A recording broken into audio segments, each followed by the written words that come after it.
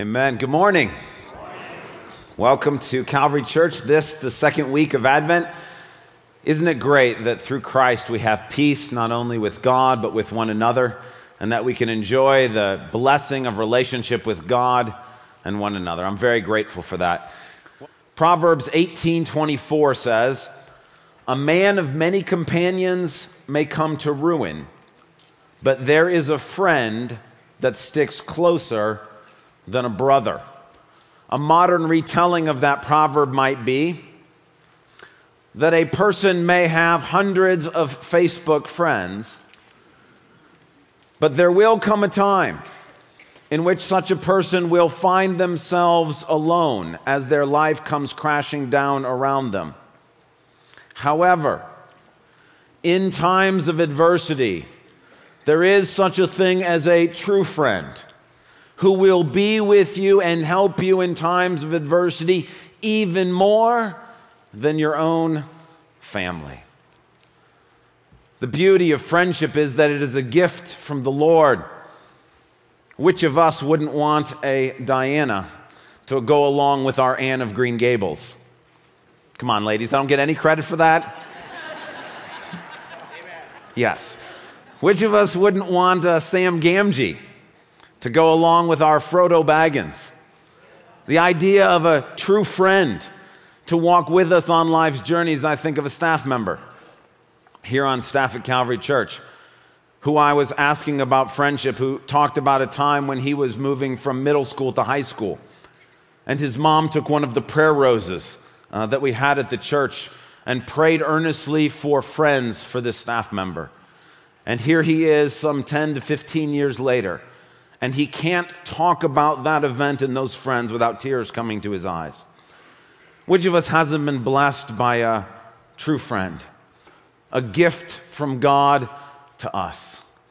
We've been talking together as a church about what it means to have an undivided heart for the Lord. And what we mean by that is that not looking at outward appearance and not going through just the external regulations of being Christians, but actually having a heart that's passionate about God, seeing beneath the surface. Well, that same dichotomy between external and internal is true of friendships as well.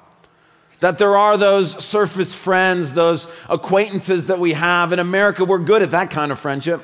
We're good at acquaintances, even long-standing friendships, people that we know at a surface level. But Proverbs is telling us there is a deeper kind of friendship. A friendship that goes beyond the surface, that penetrates to the heart.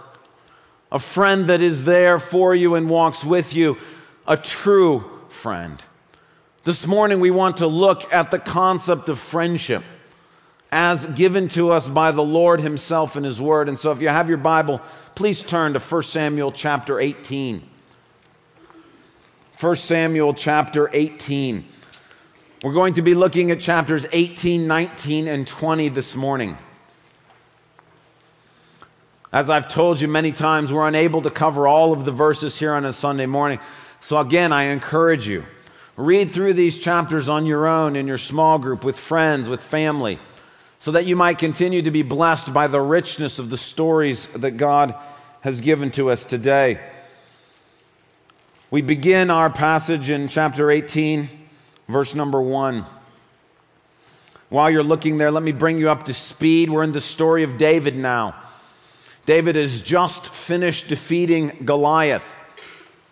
And Goliath is David's most infamous enemy.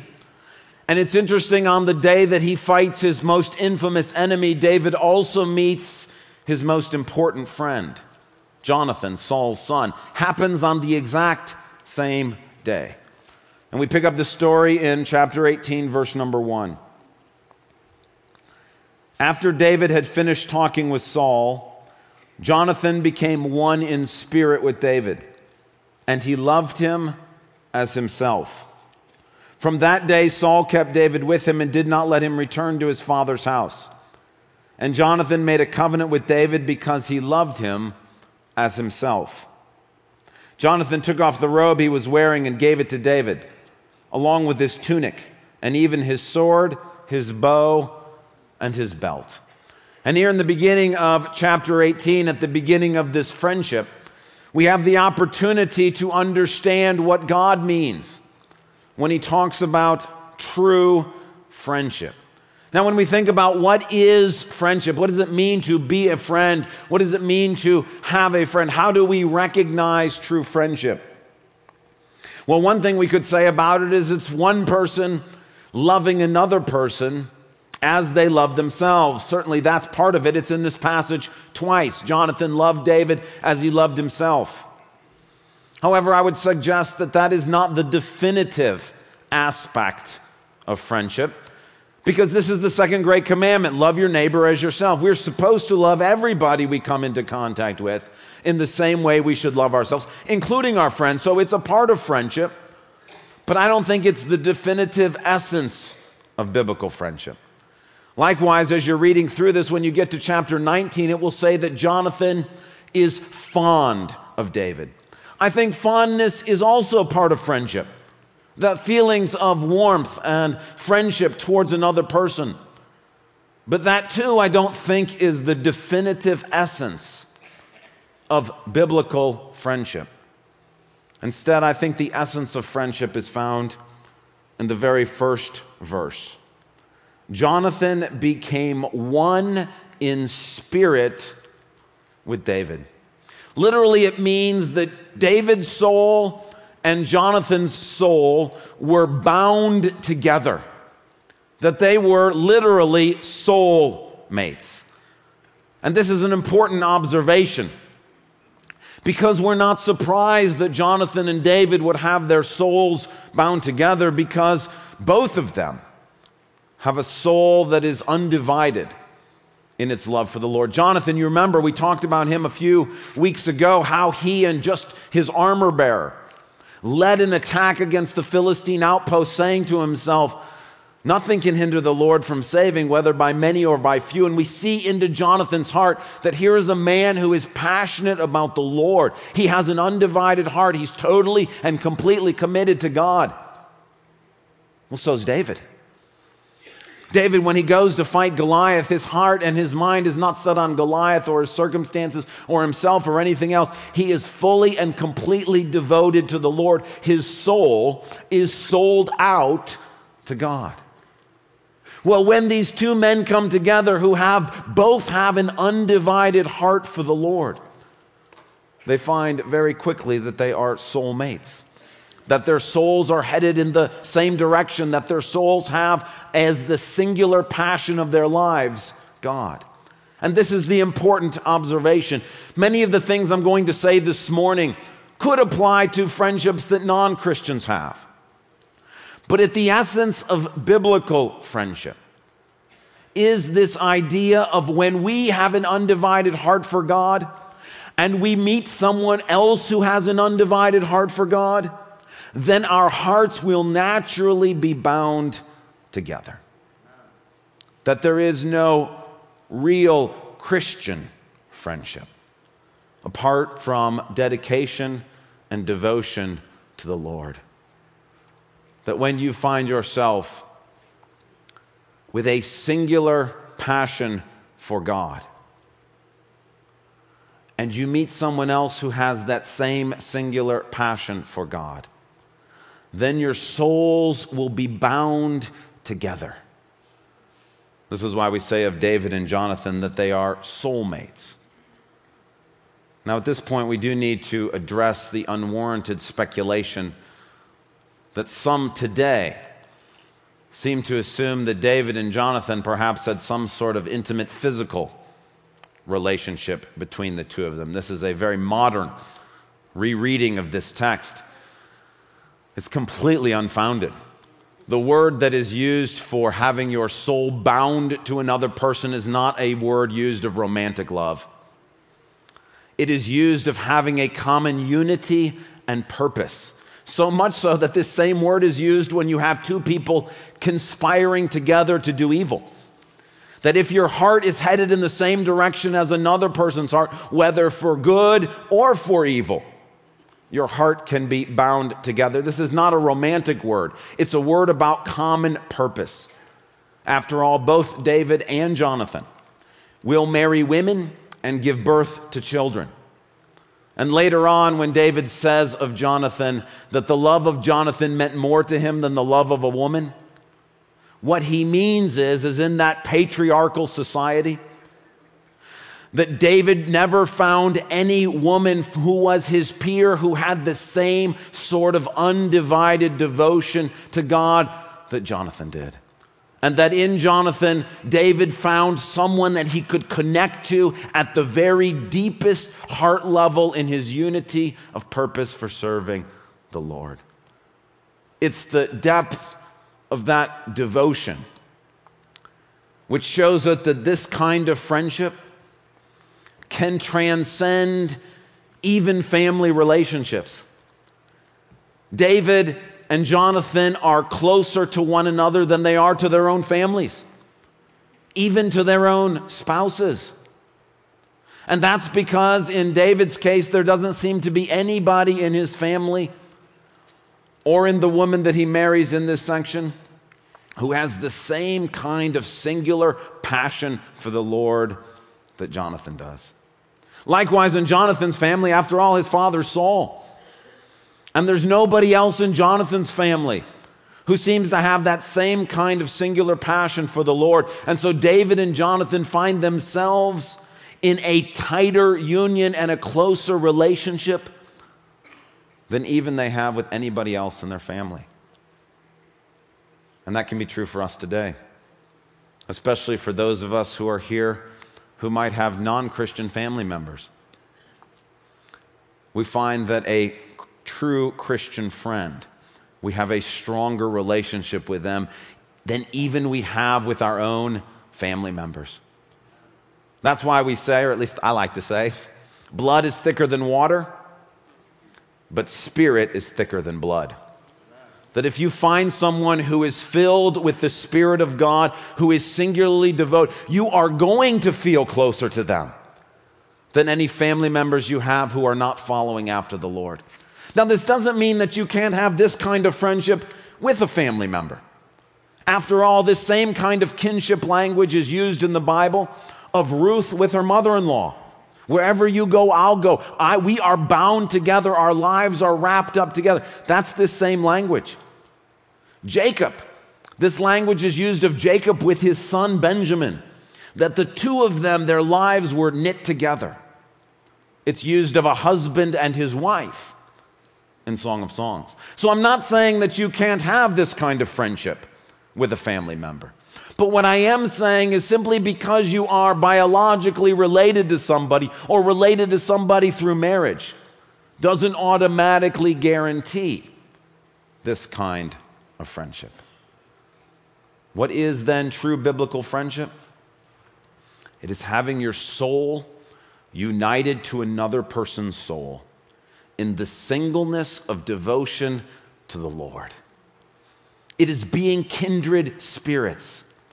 It's not simply having common interests or rooting for the same sports teams or having kids that are friends or working at a job together. Those are all nice things, but that's not really what gives us this kind of friendship. It's having your soul united to the soul of another person out of the singleness of purpose of the Lord being all in your life.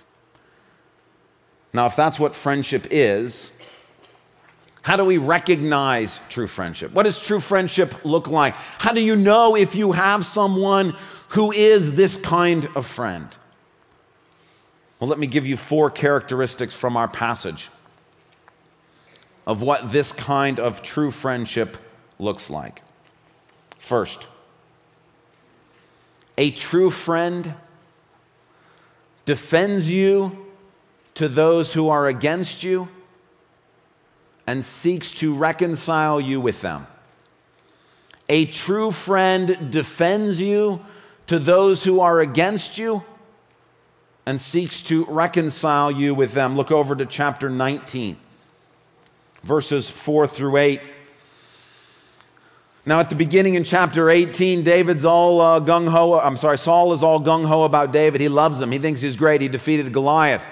But at some point, David's popularity begins to grow and Saul becomes jealous. And Saul decides he wants to kill David.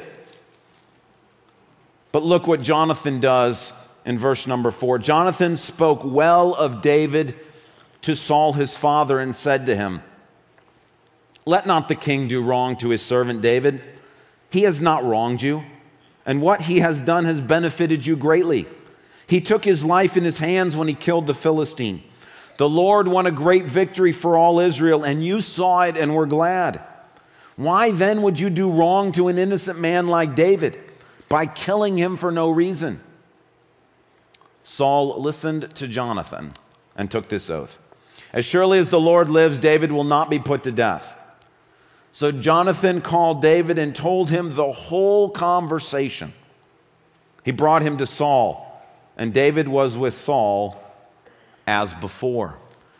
True friendship of Jonathan is seen that when his father speaks against David, Jonathan stands up for him. And more than that, Jonathan tries to reconcile his father and David again. Sometimes people who claim to be our friends see the struggles we're having with other people as opportunities for self-advancement. This especially happens when we think sometimes of high school or college age. We think sometimes of those relationships in which someone claims to be our friend.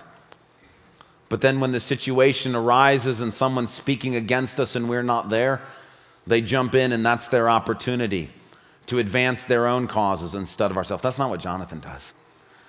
Jonathan hears what his father is saying against David, and he stands up to his father, and he seeks to bring his father and David back together again.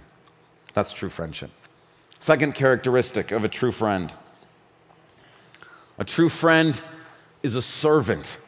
Turn over to chapter 20 and look at verse number 4. Even though Saul promises he's not going to try to kill David, he quickly backs out of that promise and again seeks to destroy David, who is serving at his court. David and Jonathan begin to work together to try to figure out how can we save David's life. And look at this statement that Jonathan makes in verse number 4. Jonathan said to David, "Whatever you want me to do, I'll do for you." Whatever you want me to do, I'll do for you. Jonathan's not approaching this friendship to think, what can I get from David? What can David have to offer to me? How can he help me do what I want to do? Jonathan is looking at this friendship and saying, what can I do for David? How can I serve him? How can I be of help to him in the struggles and sufferings that he's going through? This Tuesday night, the elders got together. We get together the first Tuesday of every month for what James 5 talks about, prayer and anointing with oil for those who are sick, and anybody is welcome to come and be prayed over. And this Tuesday night, among others, we prayed for a man named John. We anointed him with oil, and the elders laid their hands on him and prayed for him. Now, there's nothing seemingly unusual about that, except for the fact that in this case, John wasn't sick. Nothing was wrong with John at all. John was there as a stand-in for a friend who was too sick to come. That John and his wife, Kathy, have so served this woman, this dear woman in our church, who has suffered greatly for many years. And John and Kathy have served her and walked with her. And every time I've ever seen her in the hospital, John or Kathy has been there. Anytime we've had a prayer session over, John and Kathy have been there. Whatever this woman needs, John and Kathy are there to serve her, not for a month or a few months, but for years. And now in this case where the pain is simply too much and the woman couldn't come, she couldn't leave the hospital, we couldn't go to her, John came on her behalf. And we anointed him with oil and prayed over him, trusting that his heart of servanthood for this woman, that God would vicariously count him being there as her being there. True friendship is the heart of a servant serving another person. Third characteristic of a true friend: they are grieved when you are mistreated. Their heart aches when you suffer. Look in verse number 34. As Saul continues to advance the idea that he wants to destroy David. Jonathan tries again to talk him out of it, but this time he's unsuccessful. And look what verse 34 says. Jonathan got up from the table in fierce anger. On that second day of the month, he did not eat because he was grieved at his father's shameful treatment of David. How do you recognize a true friend? It comes out when you're in the midst of suffering. It comes out when you're in the midst of being attacked or persecuted. A true friend feels that pain for you. A true friend grieves at what's bothering you. That in many ways they hurt almost as much as you do. Perhaps sometimes in some weird way, even a little more for what you're going through. I love this quote by Henry Nouwen.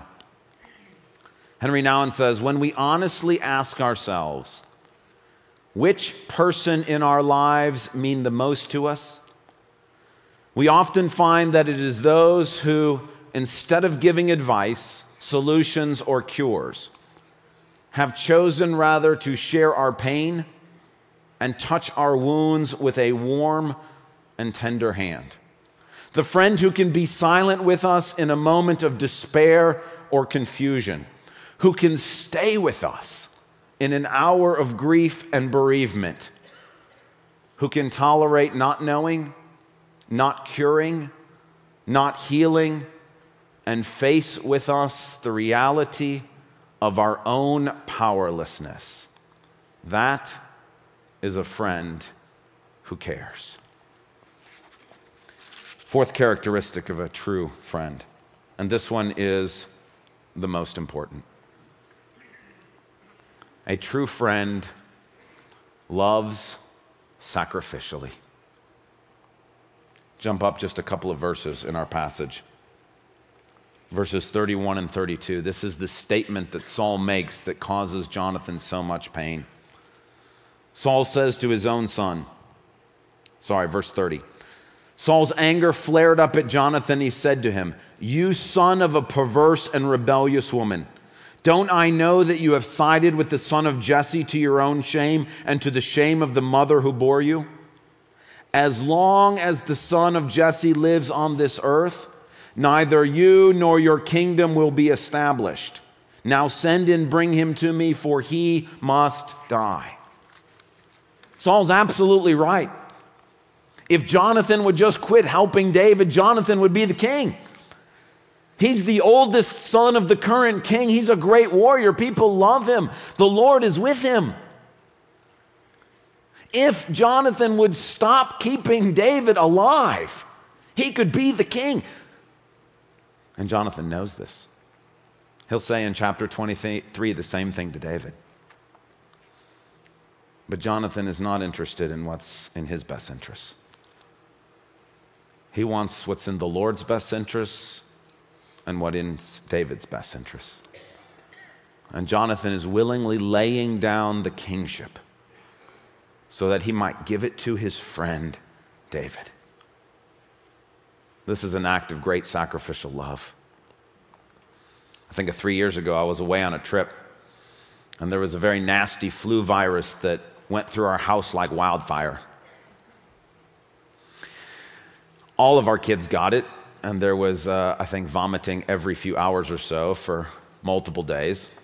Lisa got it so bad that she ended up in the emergency room because of dehydration. When she got back from the emergency room, there was a friend from the church who had come in and cleaned the entire house, knowing full well, as you know, that she herself was going to get sick, and she did. There was another friend who canceled all of her evening plans for that week and moved in with my wife and 4 little kids to take care of them during that time. That's sacrificial love. The love that says not what's in my best interest, but what's in your best interest. The love that says, how can I serve you? How can I help you? The love that is grieved when someone is mistreated. The love that stands up for them when they are being attacked. The love that says, you're more important than I am. That's what true friendship is. that when we have an undivided heart for God, He gives us an undivided heart for others. And I have an assignment for you. I consciously chose to preach this sermon from the perspective of David rather than from the perspective of Jonathan.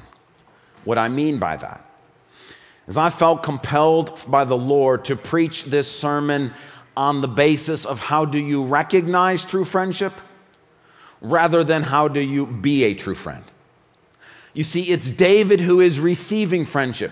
David is the one who's being defended. David is the one who is being served. David is the one who is being grieved over. David is the one who is being loved sacrificially. And I've preached the sermon this morning from the perspective of David. Now get me right.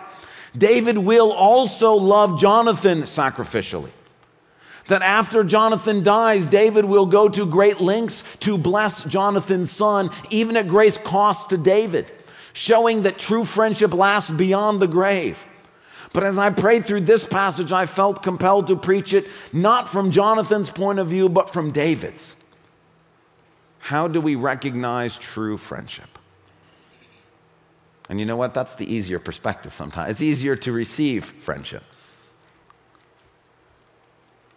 But to be honest, if we're going to play the part of David, then we have to play it to its fullest extent.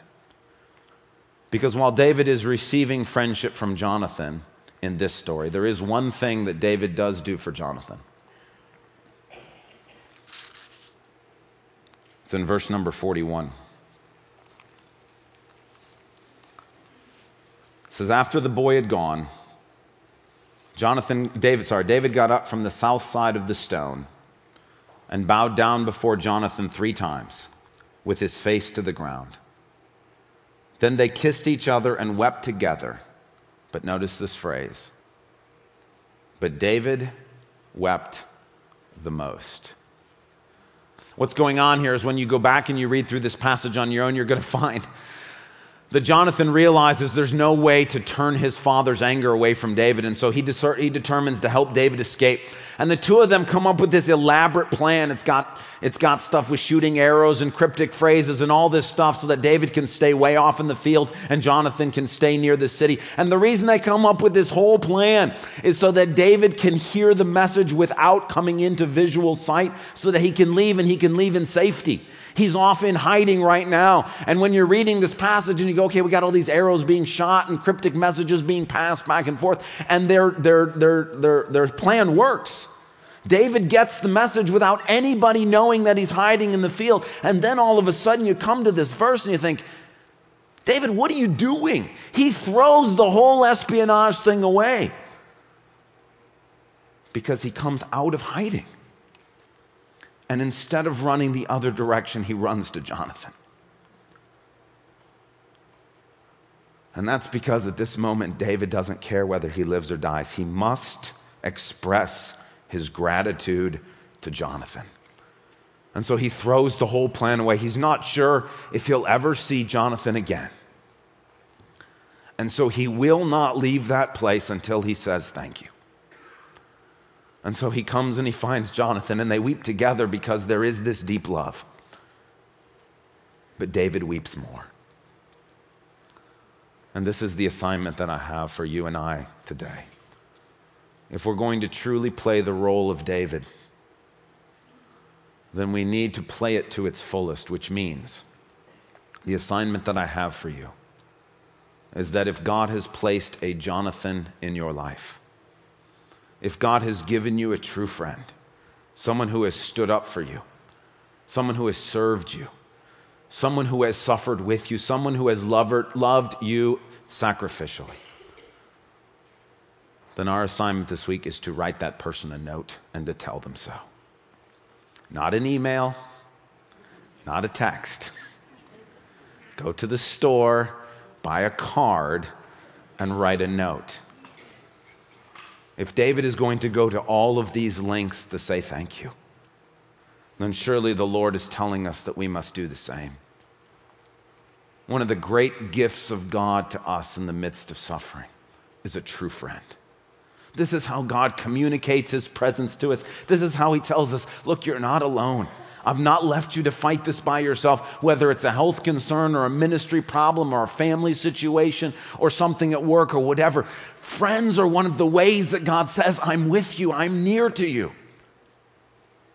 And in David's case, he would have never made it through this persecution and suffering without this great gift from God of Jonathan. And if you have a Jonathan in your life, somebody who has come alongside of you, whose soul is united with your soul, who has been for you a true friend, not a surface friend, not a Facebook friend, not somebody that you just have common interests with, but someone who has given themselves for you, then it's our job to play the part of David. And no matter what, to say thank you. And so my assignment for each of us today is, if God has given you that Jonathan, to write them a note this week, not next week, this week, and tell them, just like David did. Let's pray together. God, we thank you for the Jonathans in our lives. Lord, we sometimes think that when we go through difficult things that you're far from us, that you're invisible. But Lord, you incarnate yourself in the friends that you put in our lives. Lord, it is true what you've told us in your word, that one friend from you is worth more than 1 million Facebook friends. God, we thank you that you have not left us alone, but you have provided people in our lives like Jonathan who love us and serve us and help us and defend us and suffer with us. God, our gratitude to them is really our gratitude to you. And Lord, as we write these notes to our friends this week, Lord, we're saying thank you to you. Thank you for the friends that you have given to us. Lord, it is a divine gift from you, and we praise you for it. God, you are good to us and you are kind to us. You never leave us or forsake us. God, you grant to us your grace in the persons of dear friends, and we thank you for that. In Christ's name we pray. Amen.